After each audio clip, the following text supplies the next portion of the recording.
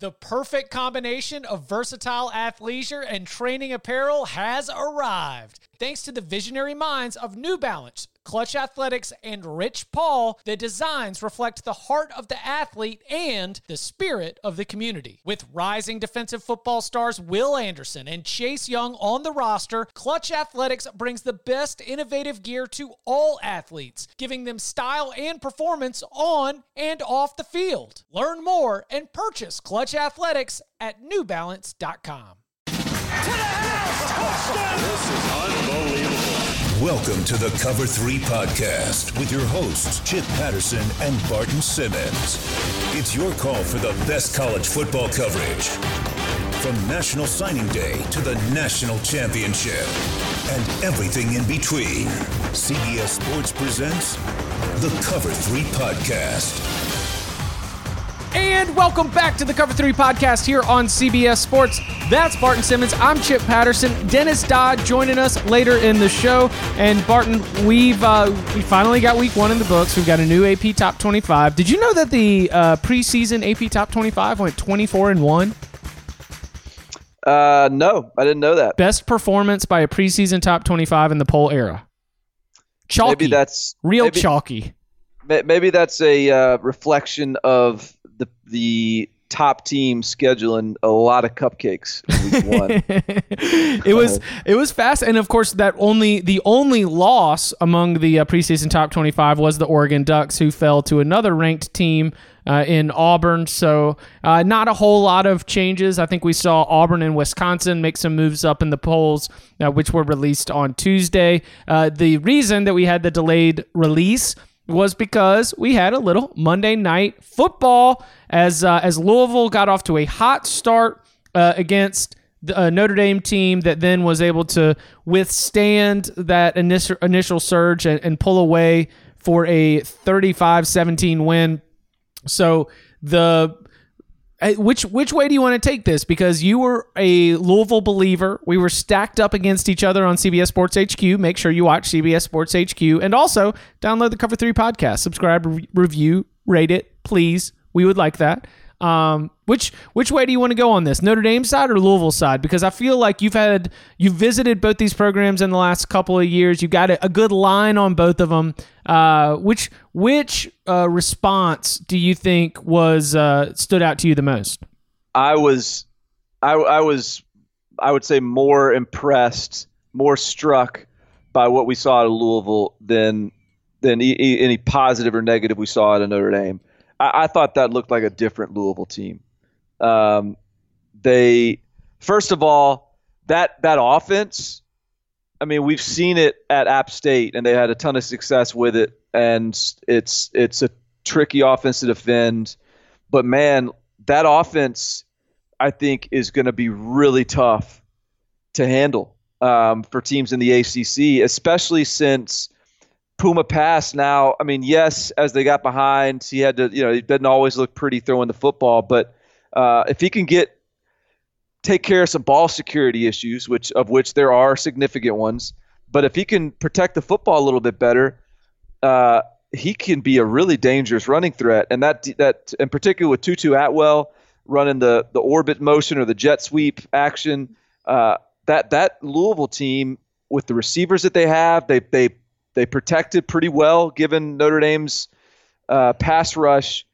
It's going to be a tough team to handle. Like, I'm just telling you, like it was a little bit of a blind faith picking the over on Louisville. I feel really good about it after watching that game. I think they're going to be a team other than the Clemsons of the world. Like, I think just about everyone in their schedule is going to have to really be prepared to play that team or they might lose. It was 2010, 2011, 2012.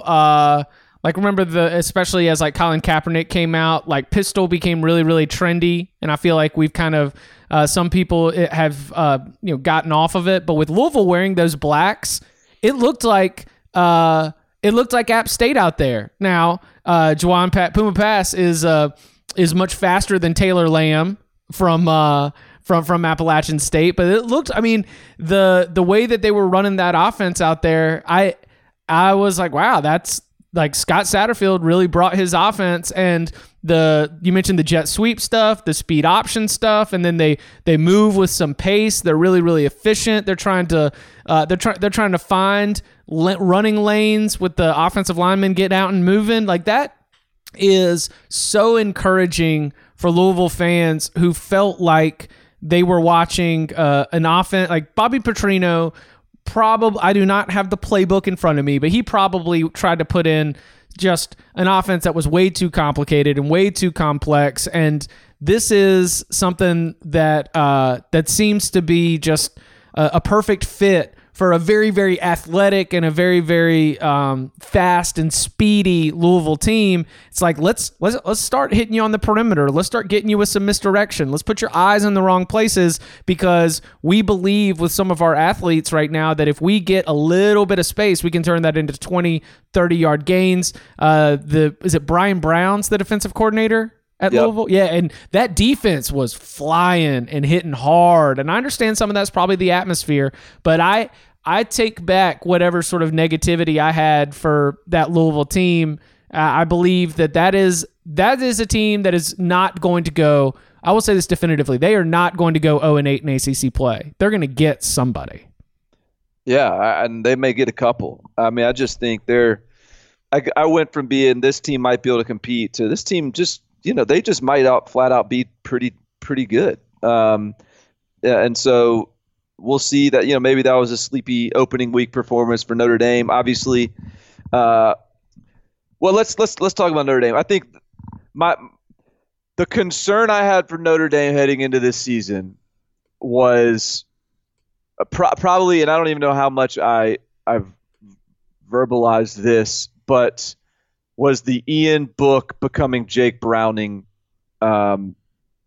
sort of transition or lack thereof. Like if Notre Dame is going to be good this year, it needs to be about Ian Book becoming Ian Book 2.0, and that doesn't need to be anything dramatic, but it needs to be steps forward and not plateauing. And that I didn't like what I saw at Ian Book. Ooh. I mean, did you?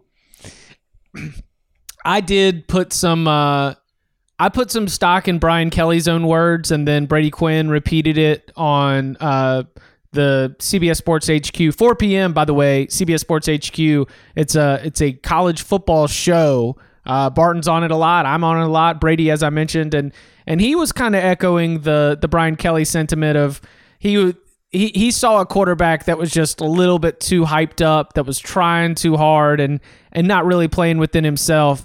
That Notre Dame offensive line was blowing. Like, they looked great in the run game, and as long as like Tony Jones Jr., I mean, Jafar Armstrong got banged up, and I think that he's injured and is going to miss some time, but as long as Tony Jones Jr. and that run game is able to stay going, I believe that Ian Book's tendency to try and like take off and run, just look for one receiver, then take off and run, I think that can be sort of coached into a better place. I'm not looking at him and calling him Jake Browning just yet, but my expectations for Ian Book are not to be the reason that Notre Dame's offense is humming. Well, I mean, keep in mind the Jake Browning comparison, and like that's not a terrible knock, because Washington won 10 games each of the last 2 years. So I'm not saying that he could be Jake Browning, and my disappointment that he could be turning into Jake Browning is in reference to the idea that this could be a team that beats Michigan, goes 11-1 as a college football playoff contender. Like, if they're going to be that team, Ian Book can't just be a guy that's, throwing at Chris Fink's knees on 4th and 3 yes. and leading them into the dirt. He can't be a guy that's just, that is a one read and scramble guy. I mean, he's got to be a poised, accurate, really consistent player. And I didn't see that. And sometimes with a guy like Ian Book, who is like Jake Fromm is a great example. Jake Fromm is doesn't like he might not have better tools physically than Ian Book. But I can't remember ever seeing a play in a Georgia game where it looked like the game was moving fast for Jake Fromm. Ooh, okay. The game is always moving slow for Jake Fromm. And there was a lot of plays in that Louisville game where it looked like, and there certainly was a lot of plays in that Clemson game, but there's a lot of plays in that Louisville game where it looked like things were moving fast for Ian Book. And it needs to slow down for him if they're going to be a playoff contender. Because that's that's the threshold I'm talking about. If they're going to be a playoff contender. If they're going to be 8-4 or 9-3, then yeah, he can be whatever he wants to be. Like he can be the guy he was Monday night, and I'm fine with that. And they'll be 8-4 or 9-3. But if they're going to be 10-2, 11-1, and try to and have a chance of beating Georgia, and maybe even going 12-0, then he's got to be something. He's got to show some real presence that I didn't quite see on Monday night. Is there anywhere else where you felt like there was beyond? Is it hinging on the quarterback position in your eyes? Notre Dame's success this season?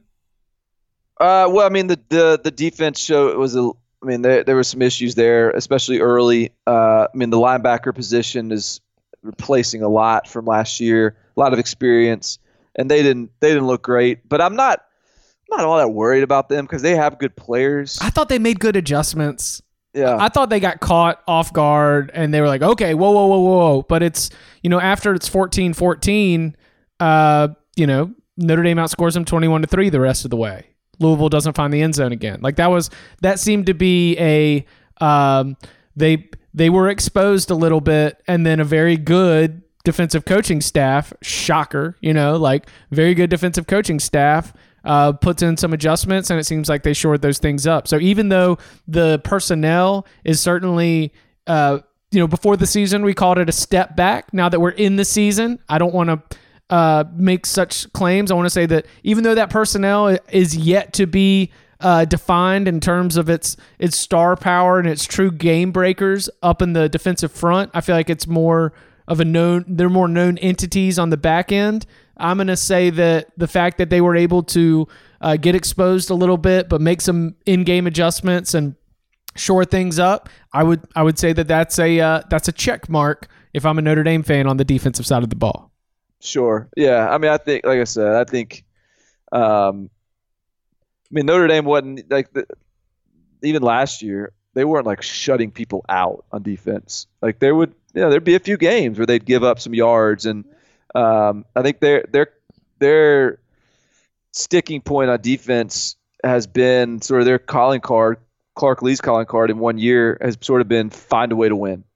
We're going to find a way to win. We're going to put ourselves in a position to win, and they hit a snag early, and they found a way to win, and Louisville didn't get much after. One more note in the ACC, since Louisville is in the ACC and Notre Dame is ACC adjacent as a partial member, in an open relationship in the ACC with the ACC, I guess you could say.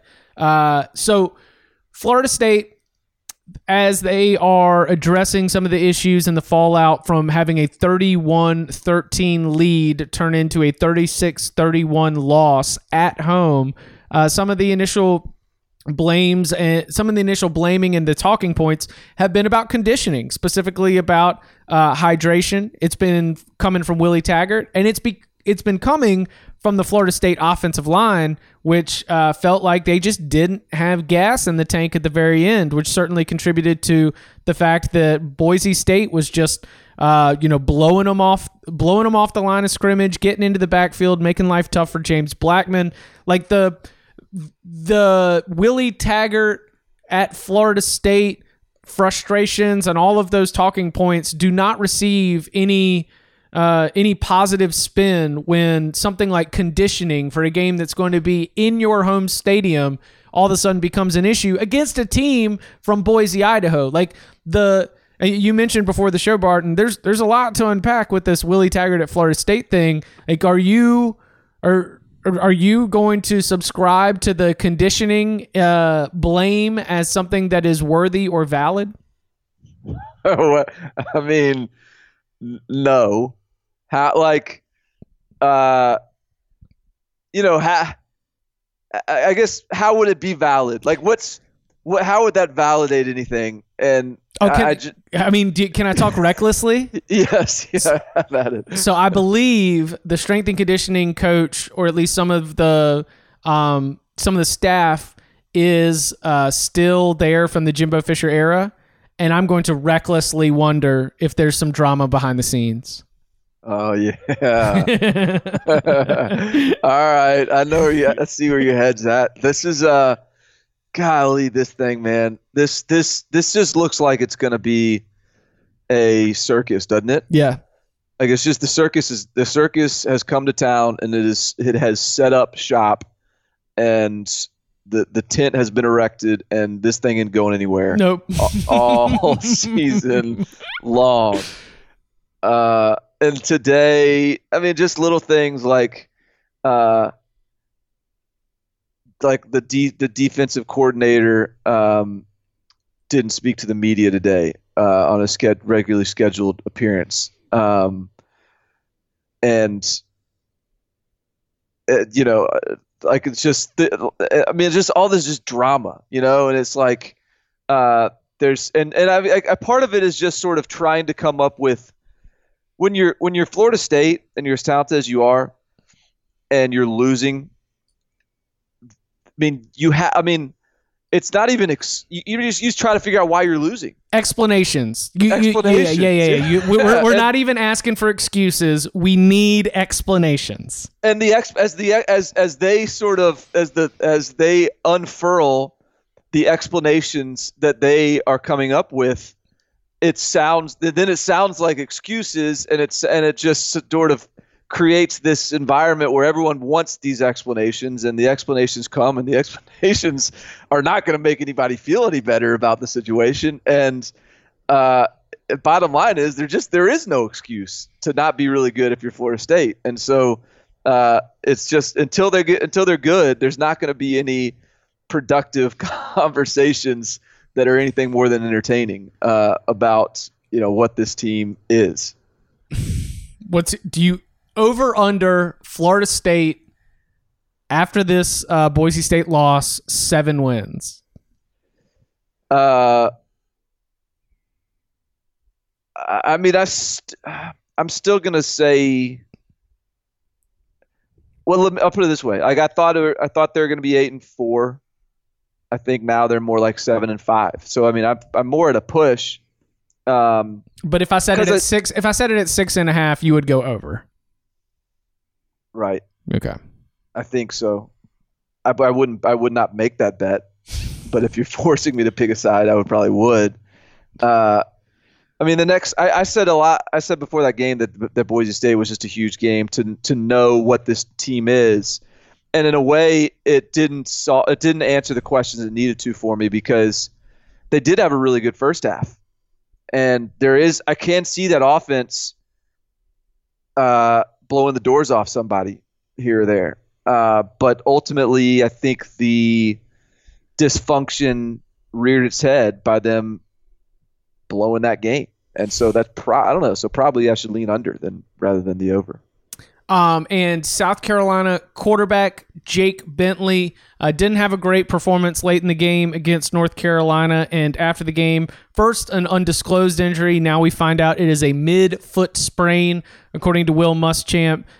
He is out for an indefinite amount of time, depending on what's going to be required and what kind of recovery is going to be needed for him to be able to get back into play in shape. So that forces Ryan Helinski into the starting role, a very talented freshman quarterback, a player who was a 4-star, right?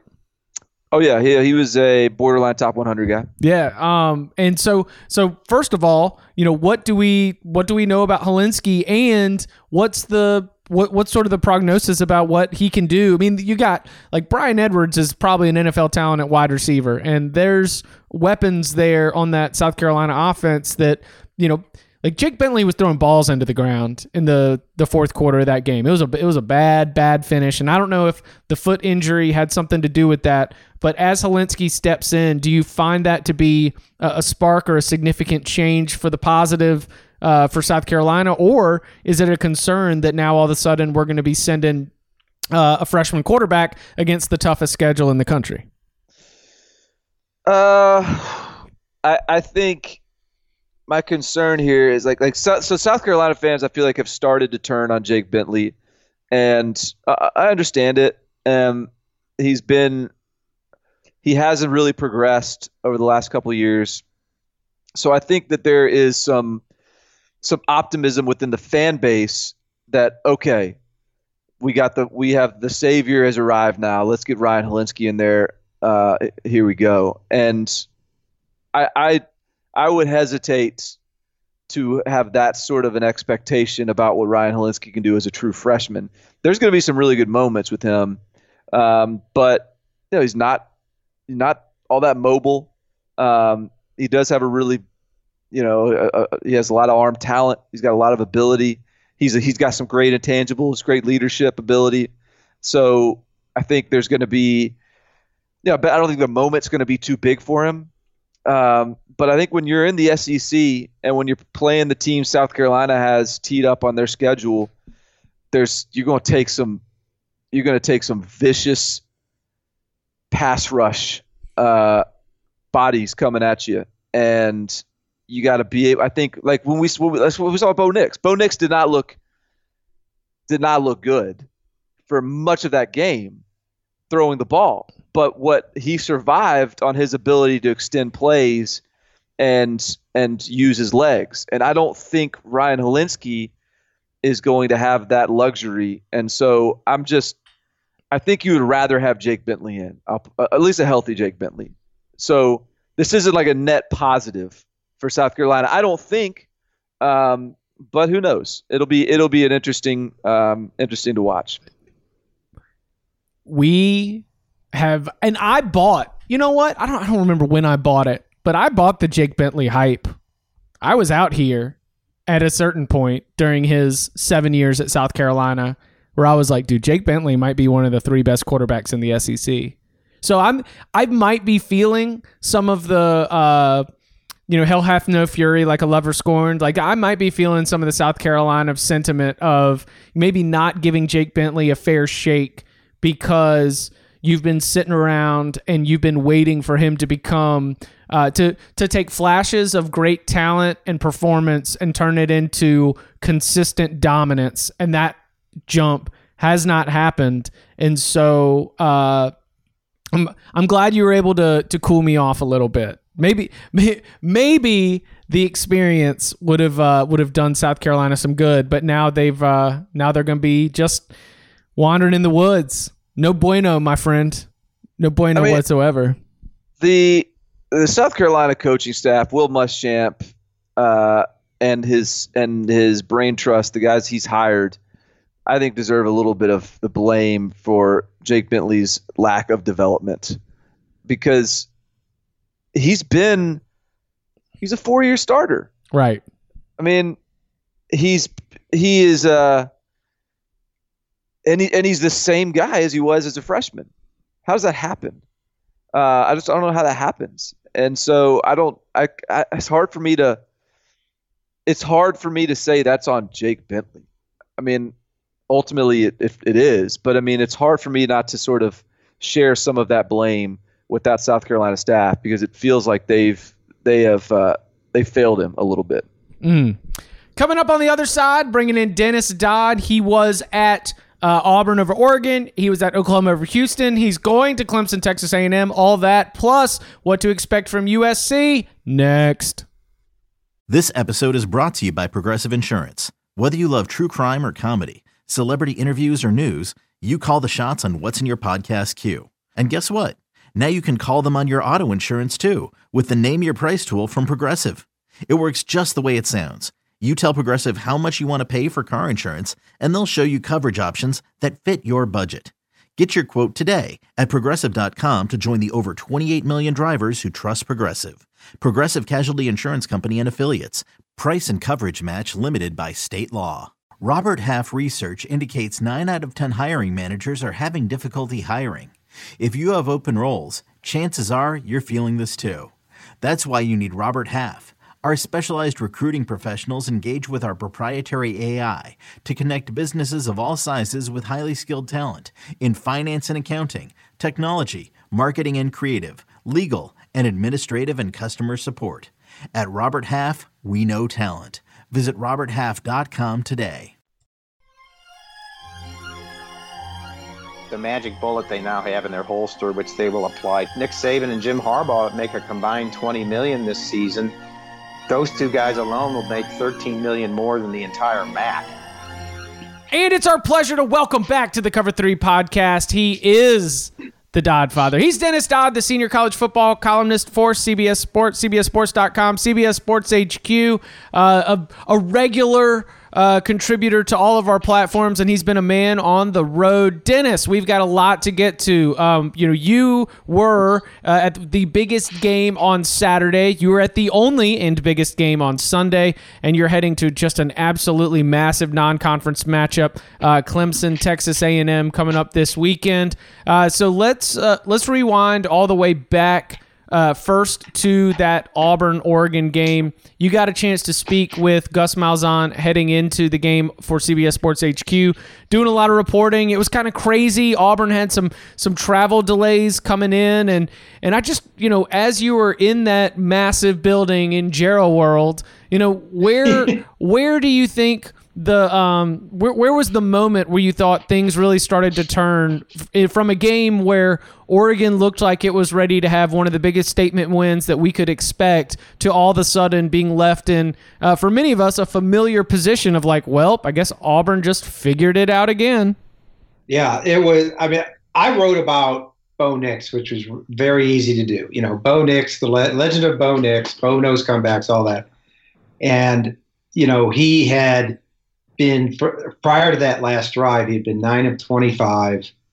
Oregon had held him in check. He goes 4 for 6, 53 yards, throws a game-winning touchdown pass. Okay, fine. But then when you sit back and just kind of digest the whole game, boy, I can't get over how Oregon blew this and the ramifications of such. I mean, they're sitting there, they're up 21-6, controlling the game with 9 minutes left in the third quarter. At that point, they'd left some points on the table, at least 10 in the first half. But still, you look up and it's 21-6, and you go, boy, they're matching Auburn's physicality.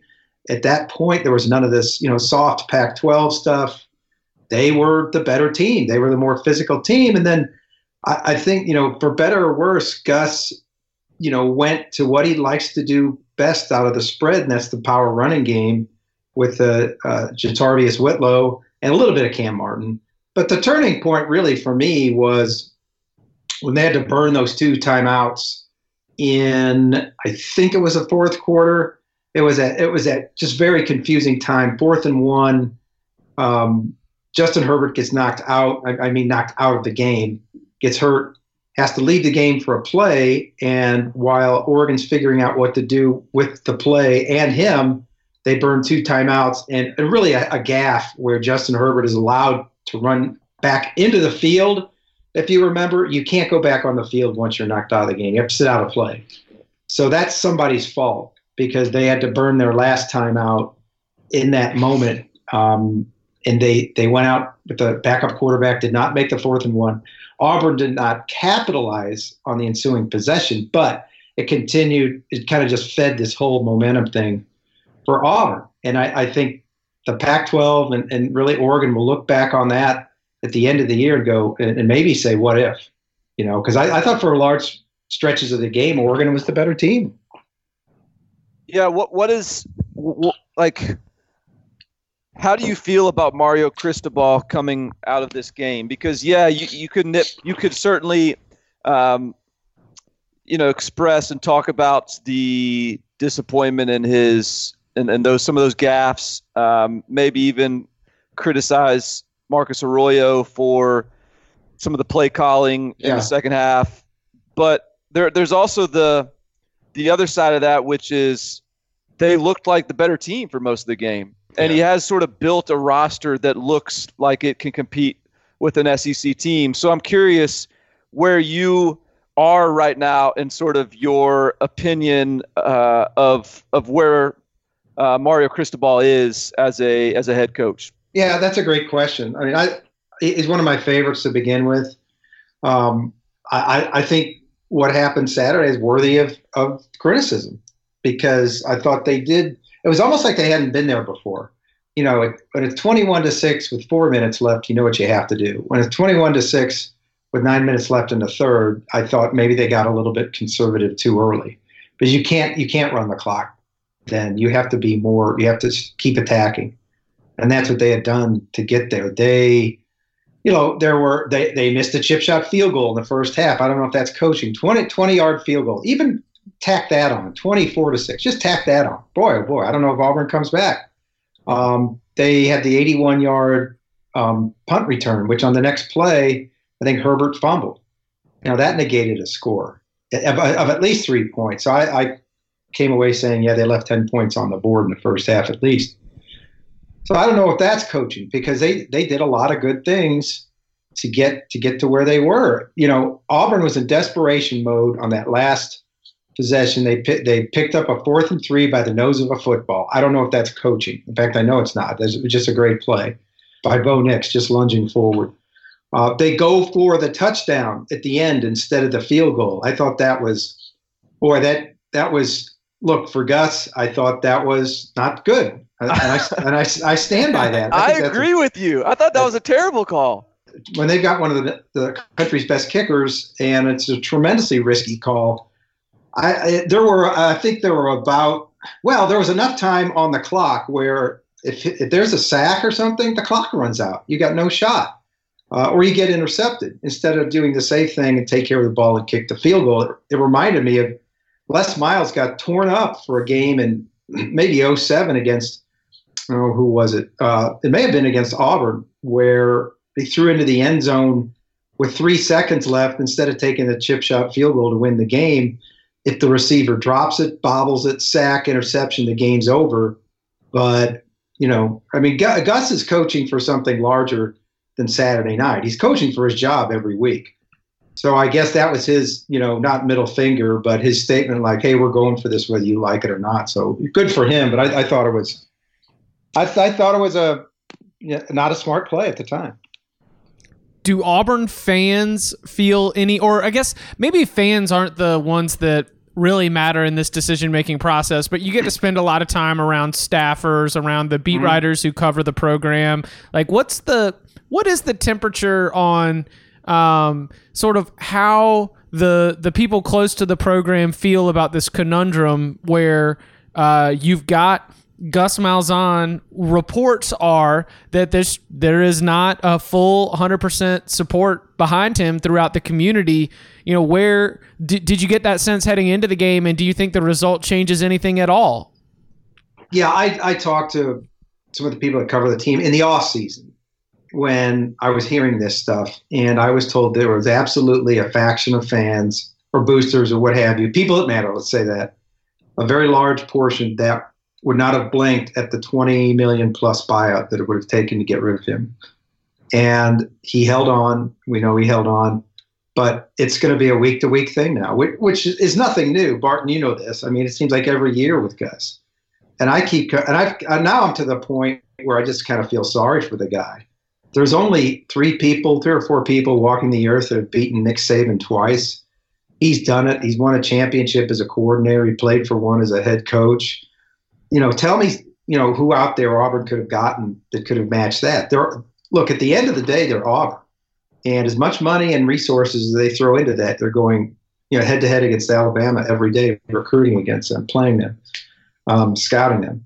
So I actually think Auburn's fortunate to have Gus. And he had this chance, whatever it was, December of 17, 7 years for $49 million at Auburn, same number at Arkansas. And he chose Auburn. I thought that was telling. His agent told me, Jimmy Sexton, I said, why, curious why Auburn at the time.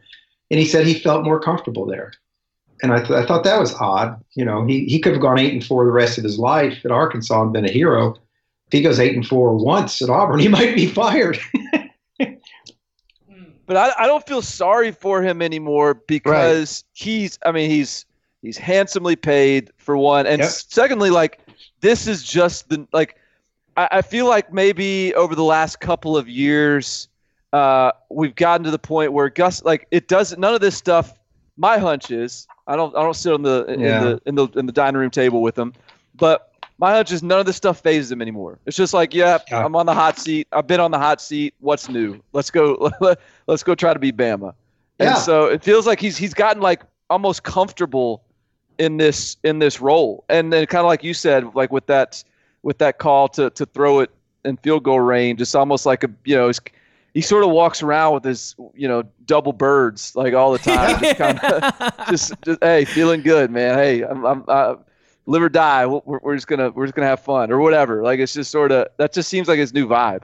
I agree. That's a great story idea. A younger Gus would have lined up and kicked that field goal and walked away. But he feels this, maybe it's a weird sort of security, like, the ultimate security, he's going to get his money one of two ways. It doesn't, he would just like to be coaching someplace to get it. Sure. He's a little callous. He's a little emotionally calloused from all this. Yeah, probably. That's right. Yeah, I think another part of this is people were asking me how good Auburn is after this. I still don't think they're a very good team. I think they're the third or fourth best team in the West. This isn't a top 10 team. They've got issues. They've got a true freshman quarterback who's just learning on the job and pulled one out of his you-know-what. I think he's going to be really, really good, and he's a try-hard guy, but you don't want to go into fourth quarter of every game with your quarterback 9 of 25. I think their running game is average. Their defensive line is really good. But is that enough to sustain you when you hit the meat of the schedule? And maybe this is forming calluses around the Auburn team, and they'll be fine, but I think that's the overarching thing here. Like, this isn't over. This drama we're talking about. It literally is going to go week to week. As an uninvested observer, I love it. I'll take all the drama week to week. Let's go. All right, so you left Arlington, and then you headed north, and you arrived in Norman for the Jalen Hurts show. And there was an interesting contrast between record-setting type debut production, incredible statistics, but then also a tone from Jalen Hurts and Lincoln Riley. We addressed it a little bit in yesterday's show. The tone of the conversation, and even into Monday's week 2 press conferences, was that it was like, that wasn't it. We can do better. We can do more. And, there's something to be said for that just being the right thing to say. That's definitely on the script of a team that's trying to go win a national championship. Even Jalen Hurts, we were on September 3rd. That was yesterday. We're recording on Wednesday morning. He used rat poison. He's just bringing all of the talking points from Alabama with him in terms of not being willing to accept anything. And so let's just sort of dive into like the performance, what you saw, your general impressions of Jalen Hurts in his debut against Houston. Yeah, to the average Oklahoma fan, this is all about, okay, who is this Jalen Hurts we're getting? Skeptical, because the standard was 2 straight Heismans. I mean, anybody else would go, hey, we got a championship quarterback. They wanted to know, compared to 270% passers, I don't have to tell you how good those guys were, who is Jalen Hurts? And then secondly, the defense, because they got a new coordinator, Alex Grinch. They were terrible last year, one of the worst defenses in Oklahoma history, that, by the way, went to the playoff. And I don't, I think maybe one of those questions were answered. Jalen Hurts had the best performance of the weekend, and to me, proved it's realistic. He could win a 3rd straight Heisman at Oklahoma. That would be unprecedented, obviously. He's a different player. We didn't know. Not only did Oklahoma fan, nobody knew, because all we saw last year was a nice relief job against Georgia. And in that small sample size, boy, he looks really confident in throwing the ball in windows, whatever. Well, that's exactly what happened. That's who he is now. I've forgotten, he's a better thrower, and I'd forgotten how good a runner he is. Now, I think he ran 16 times for 178 yards. I don't know if you want to run him 16 times every game, and they won't. But and a consummate leader. You could see that after the game. You could see it during the game. And so Oklahoma on the fast track, I think, for another another playoff appearance. Pending what statement Texas makes against LSU. But And then the defense, in the talk shows the day later, there was a lot of criticism of the defense. They gave up 31, but I thought they were better. It was they posted the first two series by Houston were 3 and out. They didn't do that all last season in the first two possessions of the opponents all of last season. So that itself was progress. But they were better. Maybe there were a lot of garbage points there because Oklahoma was ahead so much. But no, I came away with Jalen Hurts is going to be fantastic, and the defense is at least a little bit better. Question for both of you guys. I'm not talking Vegas odds where the best value is or anything like that. I'm talking about right now, gun to your head, your life depends on it. Who wins the Heisman Trophy this year? I think Trevor will. No, no, I'm definitely out on Trevor winning the Heisman. I think based on one game, it wasn't great, but you think Travis Etienne will take votes away, probably, right? I think that and production away. I mean, I think Clemson will do a lot of playing not to lose, and I think they'll do not that they'll be like down, but I think they'll be defending leads. Like Trevor, he won't play many fourth quarters. Or Trevor Lawrence throws a couple touchdown passes early in every single game, and then Dabo's like, all right, well, we're just going to run the ball for the next 3 quarters, and Travis Etienne runs off a couple of those, breaks off a couple of those runs. I'm Jalen Hurts. I believe it's Jalen Hurts. All right.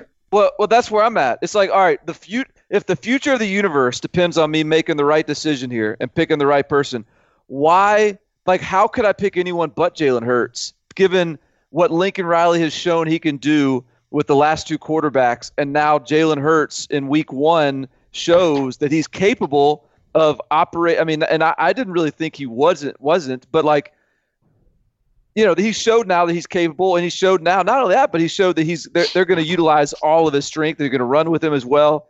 Like, obviously, I mean, it's not. I mean, obviously, there's plenty of season to go and all that. That goes without saying. But like, it's just the Lincoln Riley angle of this, and the fact that he has truly done it. Yeah. 2 consecutive years, and now he has another really elite quarterback, and it looks like he's going to have another really elite offense. It's almost like how can you pick anyone but Jalen Hurts if you're just trying to play the odds? Yeah, that's a good point, because he is. I mean, breaking that game down, what I saw from Jalen Hurts is not only did they call these plays for him, but he executed them. He can throw the out pass, which the NFL scouts will tell you is one of the biggest evaluating things that they look for. Now, I'm not saying Jalen Hurts is going to be in the NFL or be a great quarterback. I'm just saying he can make those long out passes, which are hard to do for any quarterback at any level, NFL included. And he did. I mean, he dropped the dime down the middle to CeeDee Lamb 65 yards. He wasn't just throwing it up for who would have been Calvin Ridley, I guess, back then. He's got a bunch of targets at Oklahoma, not just a home run hitter in Calvin Ridley that he did at Alabama. So it's good. It's going to help him look good. And check me if I'm wrong. Lincoln Riley is not exactly the guy, because of the league he's in, to take his foot off the pedal. I think there'll be plenty of chances for him to run up numbers in the Big 12. Oh yeah, without a doubt. All right. So what about this? You've got. We will be getting a much better look at Texas this weekend. Do you think that the Oklahoma team that you saw has distance from where it is versus where Texas and the rest of the Big 12 is? I have to see more of Texas. The first game, I don't know if I learned enough. This is going to be a monumental game for them against LSU. Biggest game at Austin, they say, since 2006 when Ohio State came in and beat them. I need to see that before I decide. I think it'll be OU and Texas playing twice. I'll put it that way in the Big 12. But I don't know. I have to see this weekend's games. Do you find yourself so this weekend you're going to be headed to Clemson for Clemson Texas A&M? The point spread out here is at 17.5. Yeah, do you think that represents?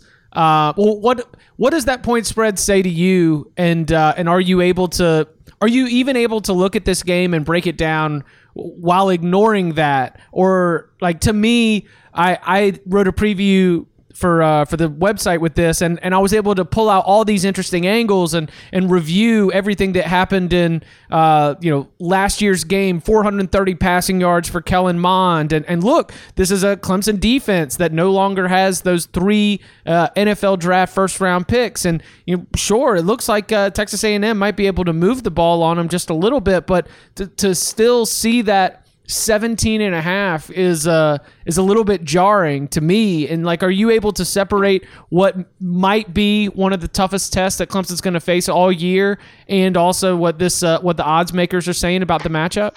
Yeah, I think the toughest test in the regular season. What gives you pause on the point spread is obviously Texas A&M gave them the toughest test they had last year. 2-pointer could have gone either way at the end.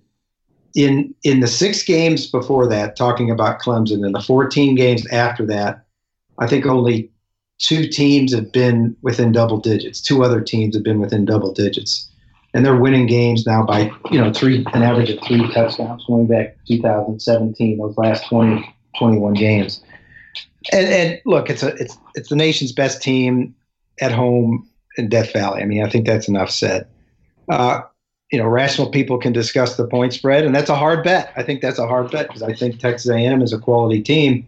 But as Jimbo and A&M is finding out, in that division, you can be really, really good and go 8-4. That's kind of what happened to A&M last year, although Kellen Mond now I think is a different level. But I don't think he's good enough to lead a charge at Clemson this week. This is what's fun about this point in the season is we really don't know anything about anybody. Like, there's a couple teams we know a little bit about because they had, we know a little bit about Auburn, we know a little bit about Oregon. Mm-hmm. That's about it. And like right now, 17.5 is such a huge number in this game. And like Texas A&M, does it take that much of a stretch of the imagination to believe Texas A&M is a top 5 team in the country?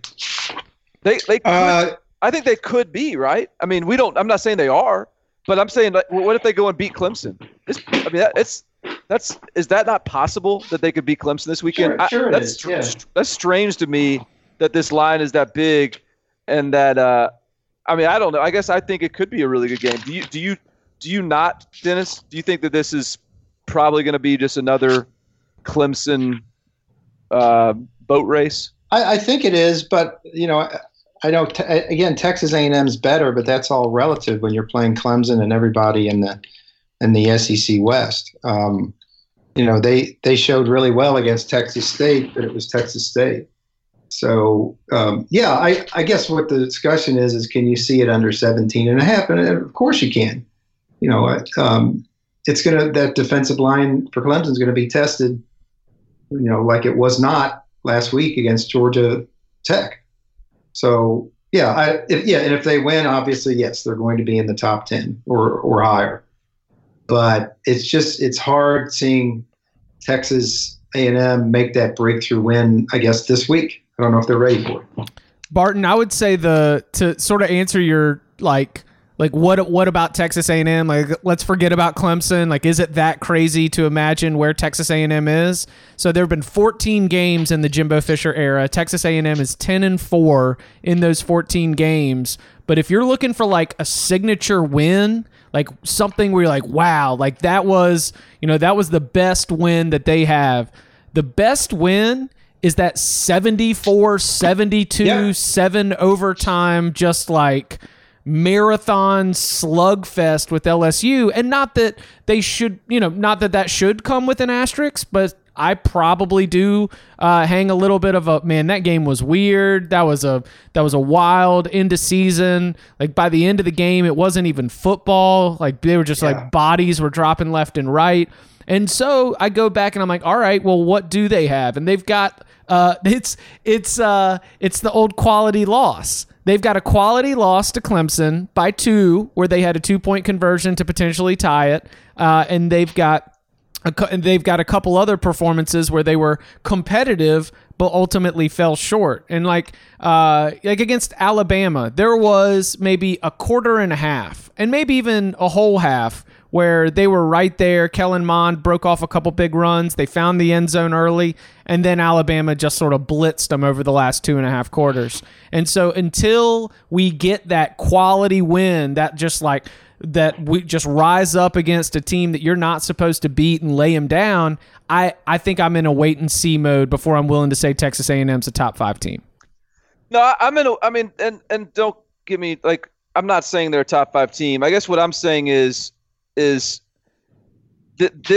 point in the season, we don't really, like, this point last year, Wisconsin was ranked number 4 in the country, right? Like, there was fair, very fair. Yes. USC was still pinned to my Twitter profile as in my college football playoff predictions. Like, this point in the season, we really don't know who these teams are, and so I'm just make that statement as this fascination with the fact that Texas A&M might be a juggernaut team in hiding right now, and I'm not saying they are. I'm not predicting they are, but I'm just saying that is well within the realm of possibility to me, considering they have a quarterback, they have they've got a really big physical line of scrimmage.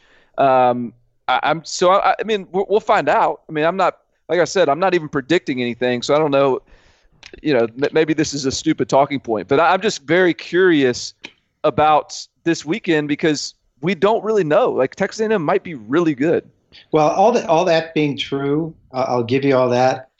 If they beat Clemson, look who they had. I still say this could be the world's best 8-4 team. Look who they have to get through. They get Auburn at home in week 4. 2 weeks later, Alabama. They finish the season. What a schedule. Finish the season in back-to-back weeks at Georgia, at LSU. Forget the fatigue factor. If you started off the season like that, people would be going, what the heck? So this to me is, one sentence on A&M, the world's best 8-4 team. Whether or not they beat Clemson, because it's going to be tough. Barton, you mentioned USC, so before Dennis, we get you out of here, this is probably going to be a regular feature because I don't think that the drama or the saga in Los Angeles is going to end anytime soon. I mean, this has basically been running for about a decade, and just like all of our favorite shows, they keep renewing it. So, how do you forecast the immediate and long-term future of the USC football program? Not good. When JT Daniels went down, that just added another level of negativity to. And I view everything there now, the 35,000-foot view. Yeah, they've got Stanford this week, a big Pac-12 game, but who do you trust on campus to lead this program from where it is, whether they have to make a coaching change or not? Who on campus can hire? You're going to have to hire another AD to hire the new coach. Okay, let's make that assumption because for everything I hear about Lynn Swann is he's not qualified, frankly, to be the AD, among other things. Who are you going to get, to hire the next coach, whether it's Urban or whoever? That's where I am with USC, because now it's like almost the football is almost secondary because they're not going to win at any level with a backup quarterback, running these RPOs. And Barton, maybe you can fill us in on the backup because I know nothing about him. But it's going to be tough, and for the Pac-12 in general. But one of their biggest games, both starting quarterbacks might be out. Yeah, so Keaton Slovis, obviously, he's a true freshman, but what's I think interesting about him is he beat out 2 upperclassmen that for the backup job that have got a little bit of experience. I mean, Jack Sears and Matt Fink are both guys I would have expected to win that backup job. Slovis was a good high school prospect, not a great one. Doesn't mean he won't be a great college football player. So I'm a little bit intrigued by this as well. On the flip side, for Stanford, Davis Mills is actually the number 1 quarterback in the country coming out of high school, above Fromm and Tua and those guys. And so he's dealt with injury issues. So this is going to be, and I've heard really good things from people I talked to at Stanford. So this is going to be an interesting showcase for him. to see whether he can live up to some of that hype. A quick question for both you guys. Okay, so KJ Costello is questionable for Stanford. Does it raise any red flags that, traditionally the visiting team in these games brings their officials? The Big Ten crew called personal foul on the Northwestern defensive end on the hit that put him out. It was a Big Ten replay crew. The play wasn't even reviewed. Play wasn't even stopped. We're talking about a kid who had his helmet ripped off, a forearm to the throat, and it wasn't even reviewed for targeting. They could have called targeting. They could have tossed him out. And yesterday, David Shaw said they missed it. He didn't go there with the politics of, a Big Ten crew doing the game. But I think we're going to see more of that in this world where everything is scrutinized. Wait a minute, a Big Ten crew is doing the game and that happened? And I'm not casting aspersions at all, but these conferences want to remove any hint of impropriety. I thought that was really curious. I think that I saw a lot of bad officiating in week one. Mm-hmm. You're right. Like if you want to connect those dots and make a deal of it, then, because it was a missed call, because it was a very important missed call and one that, didn't impact the outcome of the game in Northwestern's favor, but certainly impacted the rest of Stanford's season and, what Stanford could do with the rest of the game. But I just watching a lot of football this weekend, there was a lot of bad officiating. It was kind of like the phrase, it's week one for everybody, the officials too. So I would stop short of trying to think that the Big Ten was looking out for their own there. No, I don't.